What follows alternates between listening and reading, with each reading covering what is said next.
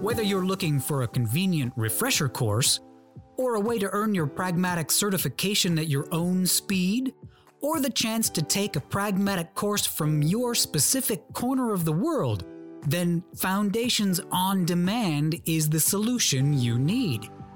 Get the same great content, tools, and templates our Foundations course is famous for in a flexible and easy-to-use online learning platform. Learn the skills you need to build and market products people want to buy. And earn your Pragmatic Institute certification anywhere, anytime.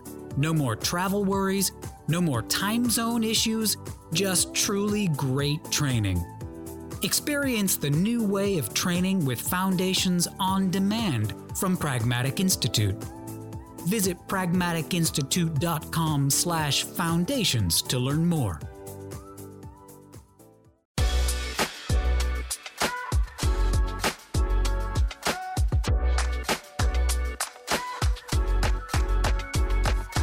Hello, and welcome to the Pragmatic Product Chat series, where we tackle the biggest challenges facing today's product management, product marketing, and other market and data-driven professionals with some of the best minds in the industry.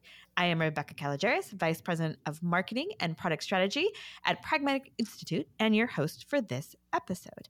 And today, I'm super excited to have with us DoubleCheck Research, who is not only a sort of partner in the space, but actually a partner of ours, someone that we use for our win-loss. And we have two people from there, Jen Doyle and Diana Eva. So welcome, ladies. Thank you. Thank you. All right, let's start with just a little bit background on both of you and how you got into the business and why you're so passionate about win-loss, and of course, a little bit about DoubleCheck. Sure.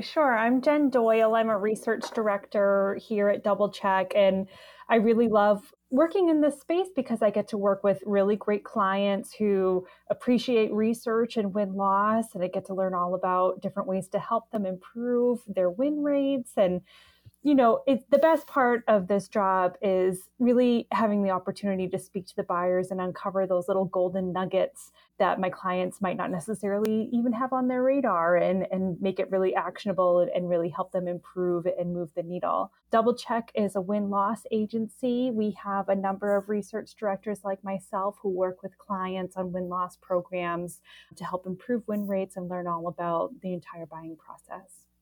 Great. And I'm Diana Iwa. I am the lead of marketing and operations here at DoubleCheck. I've been with the company for slightly over 4 years now. One of my responsibilities here as lead of marketing is to help gain awareness around win-loss and educate our audience on the power of win-loss analysis. So I'm very passionate about creating or identifying those gaps in content and creating thought leadership content that our audience will find useful. And I'm super excited about diving into this conversation with you, Rebecca and Jen. So I'm hoping that your listeners will walk away from this conversation with 4 or 5 takeaways that they can implement and maybe pique their curiosity so that they will start their win-loss journey or level up their win-loss game. Excellent. So I think it's so you have 3 very passionate people about win-loss here, right? This is what you guys do. It's one of the key tenets that we really teach, right? The importance of talking to accounts you win and to lose to really understand the buying process from the buyer's perspective, the competitive landscape. There's so much good intel. And one of the things that we talked about here before in sort of our prep call was that our latest annual survey showed that just 35% of our product teams were doing win-loss, and how very sad that made us. So let's we are passionate about it, but let's help the listeners understand the importance of win-loss, right? Why we believe this is so critical and why the product team really should be a big part of this activity. Yeah, I'm happy to jump in, Jen. So oftentimes companies struggle to understand why prospects make the buying decisions they do. So I presume your listeners and everyone here have experienced situations where a prospect appears to be a perfect fit, but they decide to go with the competitor at the end of the day with little or no clear explanation of their decision. that's when we start questioning ourselves. Was it our offering? Was it our price? Or was it our sales process, our sales experience? So those are key questions that companies need to constantly ask in order to grow. But in order to hone in on that knowledge, it is essential to adopt a formal or adopt a structured approach to collecting buyer insights. Now, if companies decide just to do an ad hoc buyer interview or win-loss interview, and it's not a more structured process around that, then what's going to happen is companies will end up relying on anecdotal information and never truly understanding the buyer. And that's where win-loss analysis comes into play. Win-loss analysis is a great way to, or generates a fresh flow of buyer feedback that adds value to a number of functions across the organization. So, for instance, from a product management perspective, the research that comes through win-loss analysis will help identify whether your offering is aligned with the current market needs or not. That knowledge will enable companies to inform product roadmap and help develop more customer-centric products. Now, from a sales standpoint, win-loss will bring to life sales coaching and sales training. So basically, by capturing quotes from those buyers, from customers, and embedding those into their training modules or their training programs, they can help new sellers to get up to speed with best practices so that they are able to drive higher win rates. From a product marketer perspective, they are able to capture competitive intelligence and have a better view of the competitive landscape. So it will also help to highlight key differentiators of your product or services. And also you have a view into the advantages and disadvantages of competitive offerings versus your own. And finally, from a marketing standpoint, it provides insights into how the market views your organization and your offering. So it will help with brand awareness. It will help you to drive more effective lead generation campaigns, inform the content that you're putting on your website, adjust your messaging as well.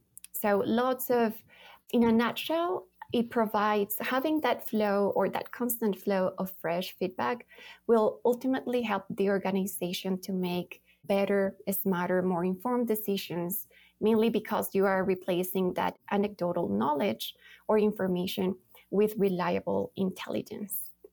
Wow. And I think there's so many advantages like you talked about, but one of the things that always strikes me is the anecdotal evidence that we use is often inaccurate. Right? I mean, I think there's a difference between self-reported reasons why an account didn't choose us. And it may very well be what they said to the salesperson, right? Doesn't mean the salesperson is just like, oh, I'm going to put this down. But what they truly reveal when you have a sort of well thought out research program there, that the two don't always match in a way that really gives you a different level of insight.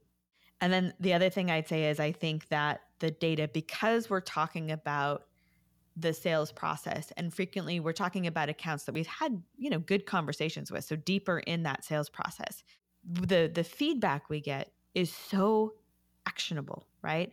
It's sort of where the rubber meets the road and really gives us things that we can change. And sometimes it's small things. Sometimes it's like, hey, this particular step of the process, that paperwork was overwhelming. Okay, well, we could probably work on that, right? So not only is it super actionable, but because it's sort of so close to revenue, right? So close and deep in the sales process, it's also really powerful. And so the effect even some of those small changes can make on revenue and win rates, I don't know that there's another lever that we have to pull that's quite as powerful as making tight edits with someone who's already, in the funnel, qualified, understands the benefits, knows they have those problems, and those little changes that it can uncover are just amazing. Absolutely, yes, 100%. I think bringing the voice of the customer and voice of the market into your organization is bringing in that unbiased opinion in a way. I know opinions may not matter, but when it comes from the buyer, it should be the very last opinion that you should follow, correct? Yes. Definitely, there are so many levers that organizations can tap into, such as their CRM, their sales team, but all those come with a level of bias. So having the buyer's voice is definitely something that will back your it brings another layer definitely to your decision making process. Yeah. But I know you can't share details on clients, but I would love to hear, because I mean, I can talk about our impact, but I know you guys have some great stories too of clients who've just been really seen results through this. Yeah, I will say I work with clients shifting from an anecdotal decision-making process over to a formal win-loss program all the time. That's what I do. And one of the problems with the former, there are so many problems with the former, and so many organizations turn to just one sales story or one extreme where something really went wrong with the sales process, and they can have knee-jerk reactions to these singular stories. They may be accurate. Just because it's an anecdote from a buyer doesn't mean it's inaccurate, but it's just one story. And that's really important to take home. One story versus a collection of conversations taken over time is a completely different game. It's game changing. With the collection of conversations and reports, you can actually dial up trends, and that one-off story, that bad situation might only just be one buyer. I had an example of this with a client recently where I had one interview. It was one of the first interviews I did. The client shall remain nameless.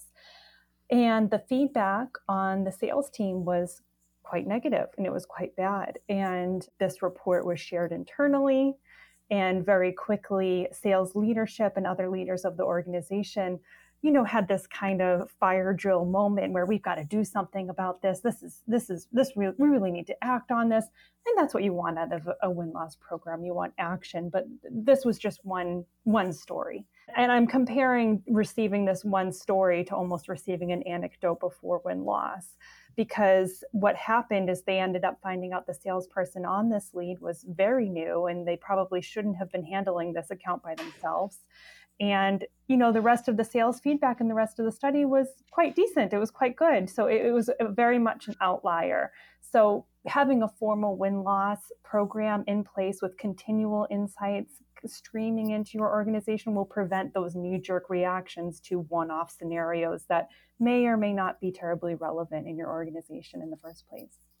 What a great example too, because I think sometimes sales teams are hesitant to do win-loss programs because they're afraid of the witch, right? Like the witch hunts, and they're going to come. And I think what you're talking about is like a standardized program actually is it's a bit of a protection is probably too strong word of that, because it really gives the full point of view, because like there's always an exception, right? There's always something that goes wrong when you have enough information that is put in perspective. If you're doing one-off and anecdotes, to your point, that actually is where you may get some of that sort of knee-jerk reaction. Absolutely. I couldn't agree more. So, okay, so we know it's really important. Let's talk about sort of the key components of a win-loss program. Absolutely. I can take some of that in the beginning here. And if you want to chime in at all, Diana, you're welcome to. So right from the get-go, a great candidate for a win-loss program will have the right mindset in place. They'll be in a growth mindset, and the team will be all together and ready to take action. That's not always the case. That's not always how organizations feel about win-loss. A lot of times there might be a program leader who's bought into the program, but not the rest of the organization. So it's really important to get the right stakeholders involved early on in the process and help work with them to understand their needs, what they want to learn from their buyers, what hypotheses they might have that they want proven or disproven. Opening up that dialogue early on with your key stakeholders is going to be huge. both for, getting the program up and running and also making it valuable and actionable to multiple departments in the organization. So you want to make sure you get the right stakeholders involved right off the bat. You want to look at, head of product, head of marketing, head of sales. Those are really the big three players that we're looking at. Competitive intelligence as well would apply. Talking to some of your sales executives to learn about their needs and their interests. I will say sales is a huge partner that you both want to win over and have on your side in win-loss, because they can be extremely helpful to the program in helping deliver leads and also helping securing interviews. So working with everybody right off the bat, right from the beginning, is really important. So once you've got your team together, and ideally your team will be on board at this point, you want to identify the focus of your program. So not having a focus is like shooting yourself in the foot for win-loss. You have all these different types of buyers. You may have multiple product lines. You may have multiple offerings, and you can't compare all of these different things together in one analysis because it won't give you actionable data. It won't really make much sense at all. So like some examples that we see are, of course, product line. You're going to want to look at one product line and compare it to other buyers who are evaluating that specific product line. This is what we would call a research cohort. Other cohorts that clients might be interested or could be valuable to different organizations would be, of course, deal size, annual recurring revenue. If these vary greatly depending on the deal for the buyers that you're working with, you're going to get very different feedback on value perceptions, pricing, and budget negotiations.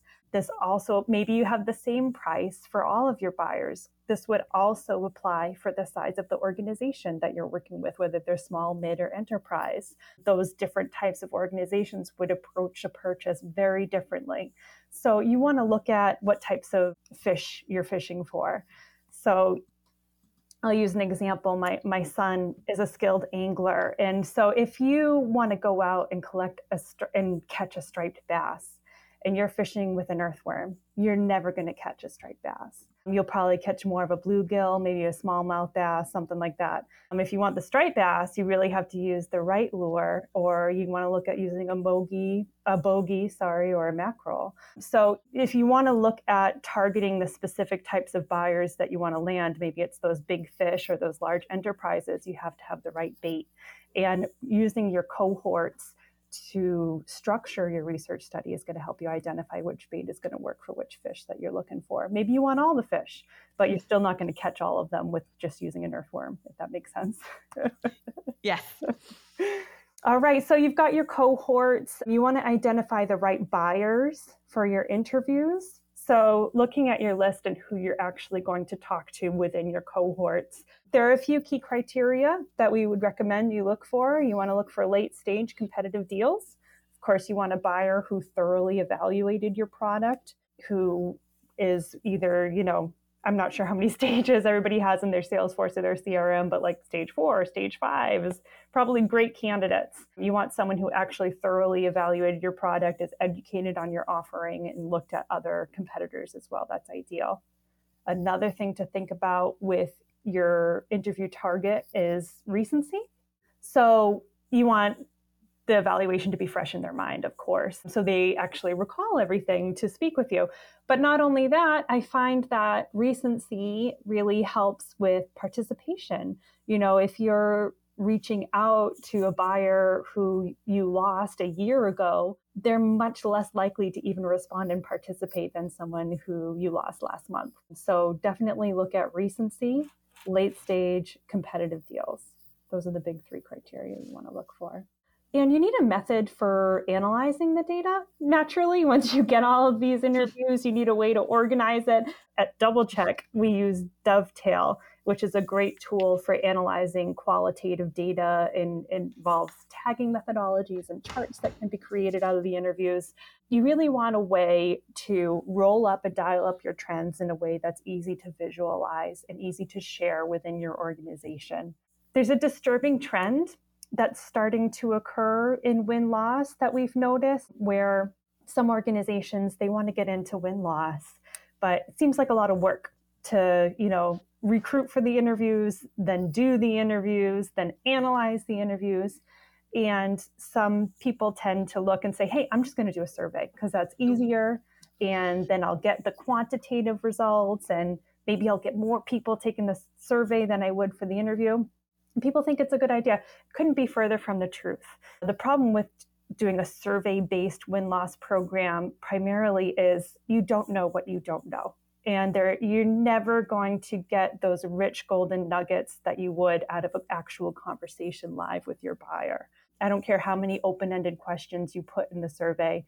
Survey taking methodology is let me get through this survey as quickly as possible to get whatever my gift card or my incentive was at the end of the survey. So surveys in no way can replace one-to-one human conversations. You don't know what you don't know. I will go into every interview with an interview guide and a plan with questions that I intend to ask. And without fail, every time I get on the phone, my interview guide is completely different based on the conversation that I'm having. And I've been doing this for quite a while. I do a ton of these conversations. So I will say that it's the buyer and what the buyer says and shares live during the interview that's going to direct the further follow-up questions that I'm going to have. So you still need humans to do this. You can't replace this process just by doing something that's quicker and easier. Win-loss is work, and it's valuable work, and it's definitely rewarding to every facet of the organization. But you can't just skip steps there and try to do something that's easier, because you won't get good information back. It won't be nearly as good. So I have a few more components. At this point, you have gotten your list, you've done your interviews, you've done some analysis. You want to share your findings as broadly as possible within your organization, because you want to make sure that your group that you're working with has this growth mindset, and you're going to help spread that by spreading your data and spreading your research. I will say that, when a program is getting up and running, the best thing that helps accelerate it is getting the reports and getting the results out to various parties internally in the organization, because that's when people start to get it. And they say, wow, this is really great, detailed information that we need, and we need to keep doing this in order to fuel our decisions and our strategies moving forward. And also making sure those reports are super actionable for your internal parties. I know I kind of just gave a big dump of all the different aspects of a program, but do you have any questions or anything that you think your audience might need more clarity on? No, I think that was a great rundown, right? I think we talked a lot in the beginning too about like who's the right people, right? The right cohorts, the right buyers, the right type of deals. One thing I know will probably be on everyone listening's mind, because it is a struggle for all types of market research we do, Nahido calls and win-losses, is how, okay, I've identified who I want to talk to. How do I get them to talk to me? What are the ways that you find are the most effective sort of interview recruitment and outreach? Yeah, absolutely. You touched on a very key component in a program, win-loss program life cycle. So here at DoubleCheck, we recommend a couple of outreach approaches. So the first one is leadership first approach, and then we have a second one called sales first approach. Our leadership first approach, what that one entails is basically a member of the leadership team who is well recognized by the interview target group will send off the initial email to everyone in the interview target audience and invite them to participate in a win-loss interview. Now, from there, the DoubleCheck team will take point on any follow-up activities in order to secure that interview. Before I move on to the second approach, I have to say that this type of approach, the leadership first approach, is ideal for companies who have a strong pre-vetted or pre-qualified interview target list. They want to move quickly into the interview recruitment phase. And also they want to go ahead and capture as quickly as possible those buyer insights. Now, one of the pros about this outreach approach is the fact that it's pretty straightforward and we are able to move fairly quickly throughout the recruitment process or the recruitment stage. Now, one of the cons is that companies need to make sure that they are pre-qualifying those leads or interview target leads right off the bat, so that we are speaking with the right people. Otherwise, we may derail in a way the insights, or the insights that we're getting are not the ones that we're looking for. On the other hand, we have the sales first approach.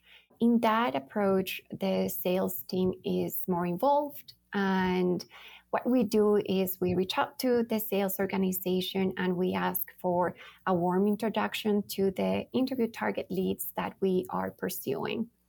So this is great for companies that have a strategic selling motion in which the seller develops a strong relationship with the buyer over time.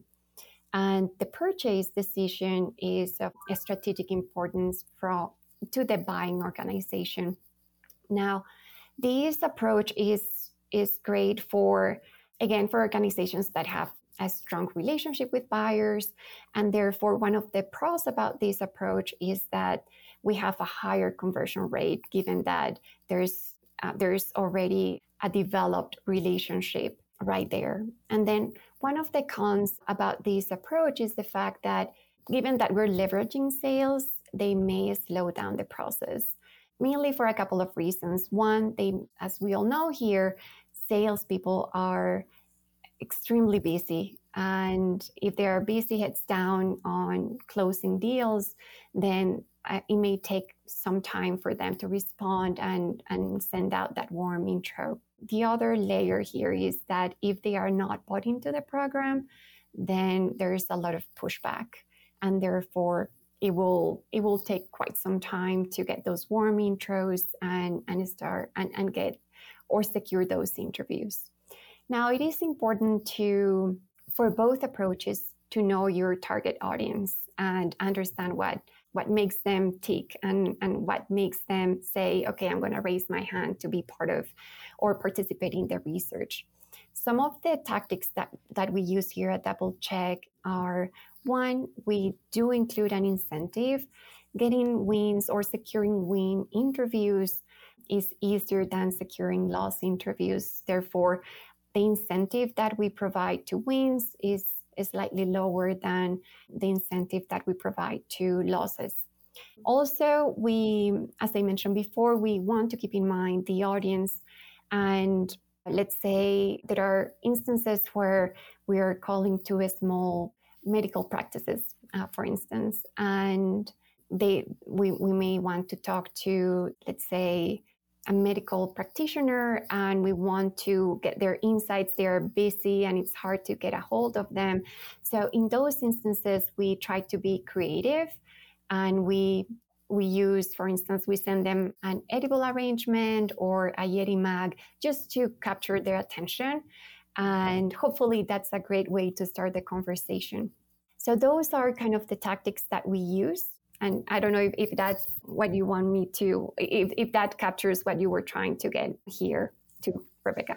Yeah, no, I think it's a great way of talking about, both which channels we kind of go through to reach out to them, as well as some of the sort of perks or surprises we might use to gather them. One other thing that you touched on in there, in terms of like sometimes buy-in is a problem with sales. I think sometimes buy-in is a problem with companies overall. It's not just sales, right? I think they're very close to the deal, so it can be there. It can be feeling like we already know. It could feel like, again, it's more of a witch hunt. All kinds of reasons I think that we all see, and I'm sure you've seen, companies with some hesitancy around win-loss. And as I'm confident that you've seen that, I would love kind of in the same way of how do we reach attendees, or how do we reach interview recruitment? How do we reach internally to kind of bring people along and get them really bought into this program? Yeah, I can start out and take that. So again, no one's getting their pitchforks out here, And I will say, the reason I think we keep mentioning sales and keep talking about sales a little bit is because they can be so important. They're not the only group that might be hesitant about win-loss, certainly, but they can be so important to the program because they can just be so helpful in qualifying leads and also in the actual outreach process itself. And so, but it's important to get all stakeholders on board. And I think to help answer this question, it might be helpful to share an example that happened recently with another client that shall remain nameless. I had a client this year who really struggled to get their win-loss program up and running. They really felt strongly about it, this program leader, and they were very determined to roll it out to the organization, which is a good thing because they needed that determination.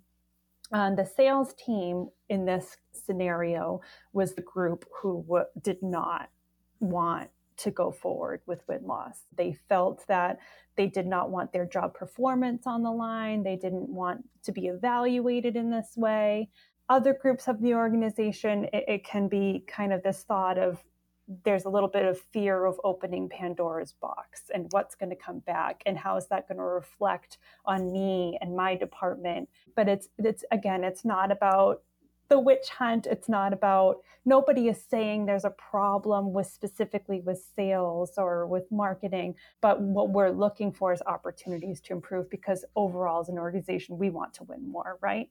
So what this program leader had done is I actually jumped on a couple calls talking directly to her sales team to address questions, concerns, talk about the program, talk about all of the learning objectives we have that are not necessarily just related to sales or just related to product. It's the whole buying process.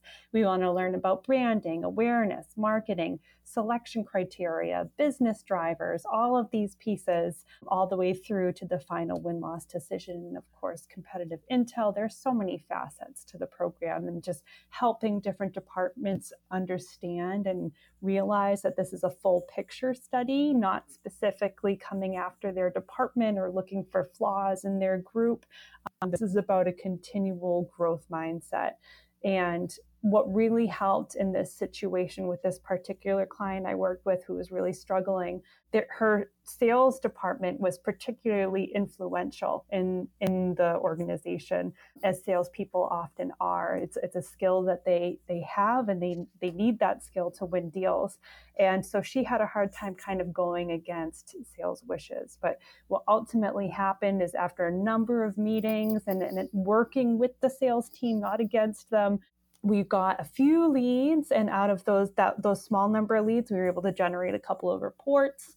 And once the team was able to receive the research and digest the research and see how impactful this could be to their group, that is what helped further the program. Then next thing you know, we got a few more leads, and hopefully they'll get a couple more reports and then get a few more leads, and they'll be able to keep going that way.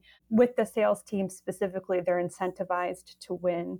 And once they learn that the research is going to help them do that, they're going to win more, they're going to make more money. And that's a very good thing for everybody. I love that idea too, right? There's a little bit of, let me start and I can show you the impact, right? Which means letting them see the reports and seeing the advantages. It also means that if you're a product person and you're doing the win-loss, like take the opportunity to do some actions, even if they're smaller actions, so that you can show impact and results early is going to help that program kind of stay around and be able to scale the way that you want it to. Yeah, we like to think of it as not a witch hunt, but a truth-seeking mission. Mm-hmm. Absolutely. Yes. Absolutely. All right, you guys have shared a bunch of, I think, your expertise and perspective and sort of best practices along the way. Are there any others that you would just really call out to listeners? It's like, okay, you're ready. You know how much advantage it is. You're getting buy-in. Here's just a couple other things to keep in mind as you start your program. Yeah, I can take that. I mean, I've discussed this a few times, but getting that stakeholder buy-in right from the get-go is so important. Going from the top down, getting the leaders of your organization on board with the study, with the ongoing program is super important.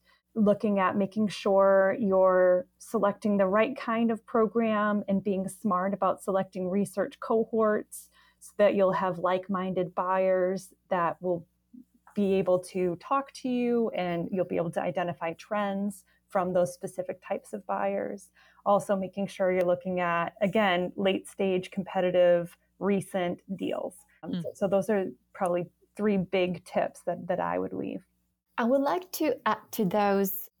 One of them is to find a simple and easy way to synthesize the themes that you're finding across the win-loss interviews. So the simpler you put it, or the simpler you are able to put it back to the organization and into the different functions, the easier it'll be for them to digest and to start acting upon those findings. So that's one. The other one is we talked about how relevant it is and how vital it is for program adoption to start sharing program findings right from the get-go. But you want to do that as well throughout the program. You don't want to wait until the very end of your research cycle or the end of your 10 report program. Because if you wait until the very end, then what's going to happen is it may be way too late. The data that you capture throughout all those months may be outdated, maybe a stale. So you want to keep a way to keep your stakeholders engaged throughout the program is by constantly, as soon as you get new insights, sharing those insights back with your audience, and also thinking about your audience, personalizing and customizing the way you are sharing those findings. And the last bit is, again, trying to come up with a strategy to share findings broadly. It could be through executive debriefs or sales trainings, one-on-one sales coaching sessions, trying to embed win-loss findings into your day-to-day operations to make the most out of the program. Great advice. Lots of great advice. And I do think don't wait necessarily 4 months so you have an even bigger pile, because it's easy for people to think, oh, that was back then, we probably fixed it already, right? So that's another reason that the immediacy is so key. Awesome. All right. So everybody here listening, if you do nothing else, I think win-loss is such a powerful tool, and the way it will arm you to do your role and to have impact on the organization that can be felt very quickly is amazing. And certainly if you can use a partner, I double check is when there are other really great partners out there as well. You can also do it yourself, right? There's all kinds of ways of doing it, but I do think it's really important to just do it and get started. I think that you'll see the power, and then you'll just be like, oh my gosh, how could this not have happened earlier? All right, ladies, my one last question. Talked about lots of different things today, lots of great things about win-loss. If you could have listeners do 2 things differently tomorrow based on what we talked about today, what would it be? I mean, with your group where it was just the 30% who were doing win-loss, I think it would be, get started. Get started talking to your stakeholders, get started thinking about your cohorts and your learning objectives. Just take those few first steps to getting up and running will be huge. You can take those actions today. It doesn't take very long to take those actions. So those are the big things to just, get up and run, to get started. Excellent. All right. If there's someplace that people want to dive in, you guys have lots of great research and lots of great thought leadership, Diana, that you kind of oversee. Where should I send people? Yeah, absolutely. I don't have the URL right in front of me, Rebecca, we will but put it in the description. Yes, exactly. Perfect. We can put it there. Perfect. Excellent. All right. Well, thank you, Jen. Thank you, Diana, for joining us, for sharing your experience, your expertise, your insight. It has been a pleasure. Thank you so much for having us. Absolutely. All right. That does it for today's episode. Thanks, everyone, for listening. And don't forget to join us next week when we tackle another great topic designed to help you elevate your product, your company, and your career.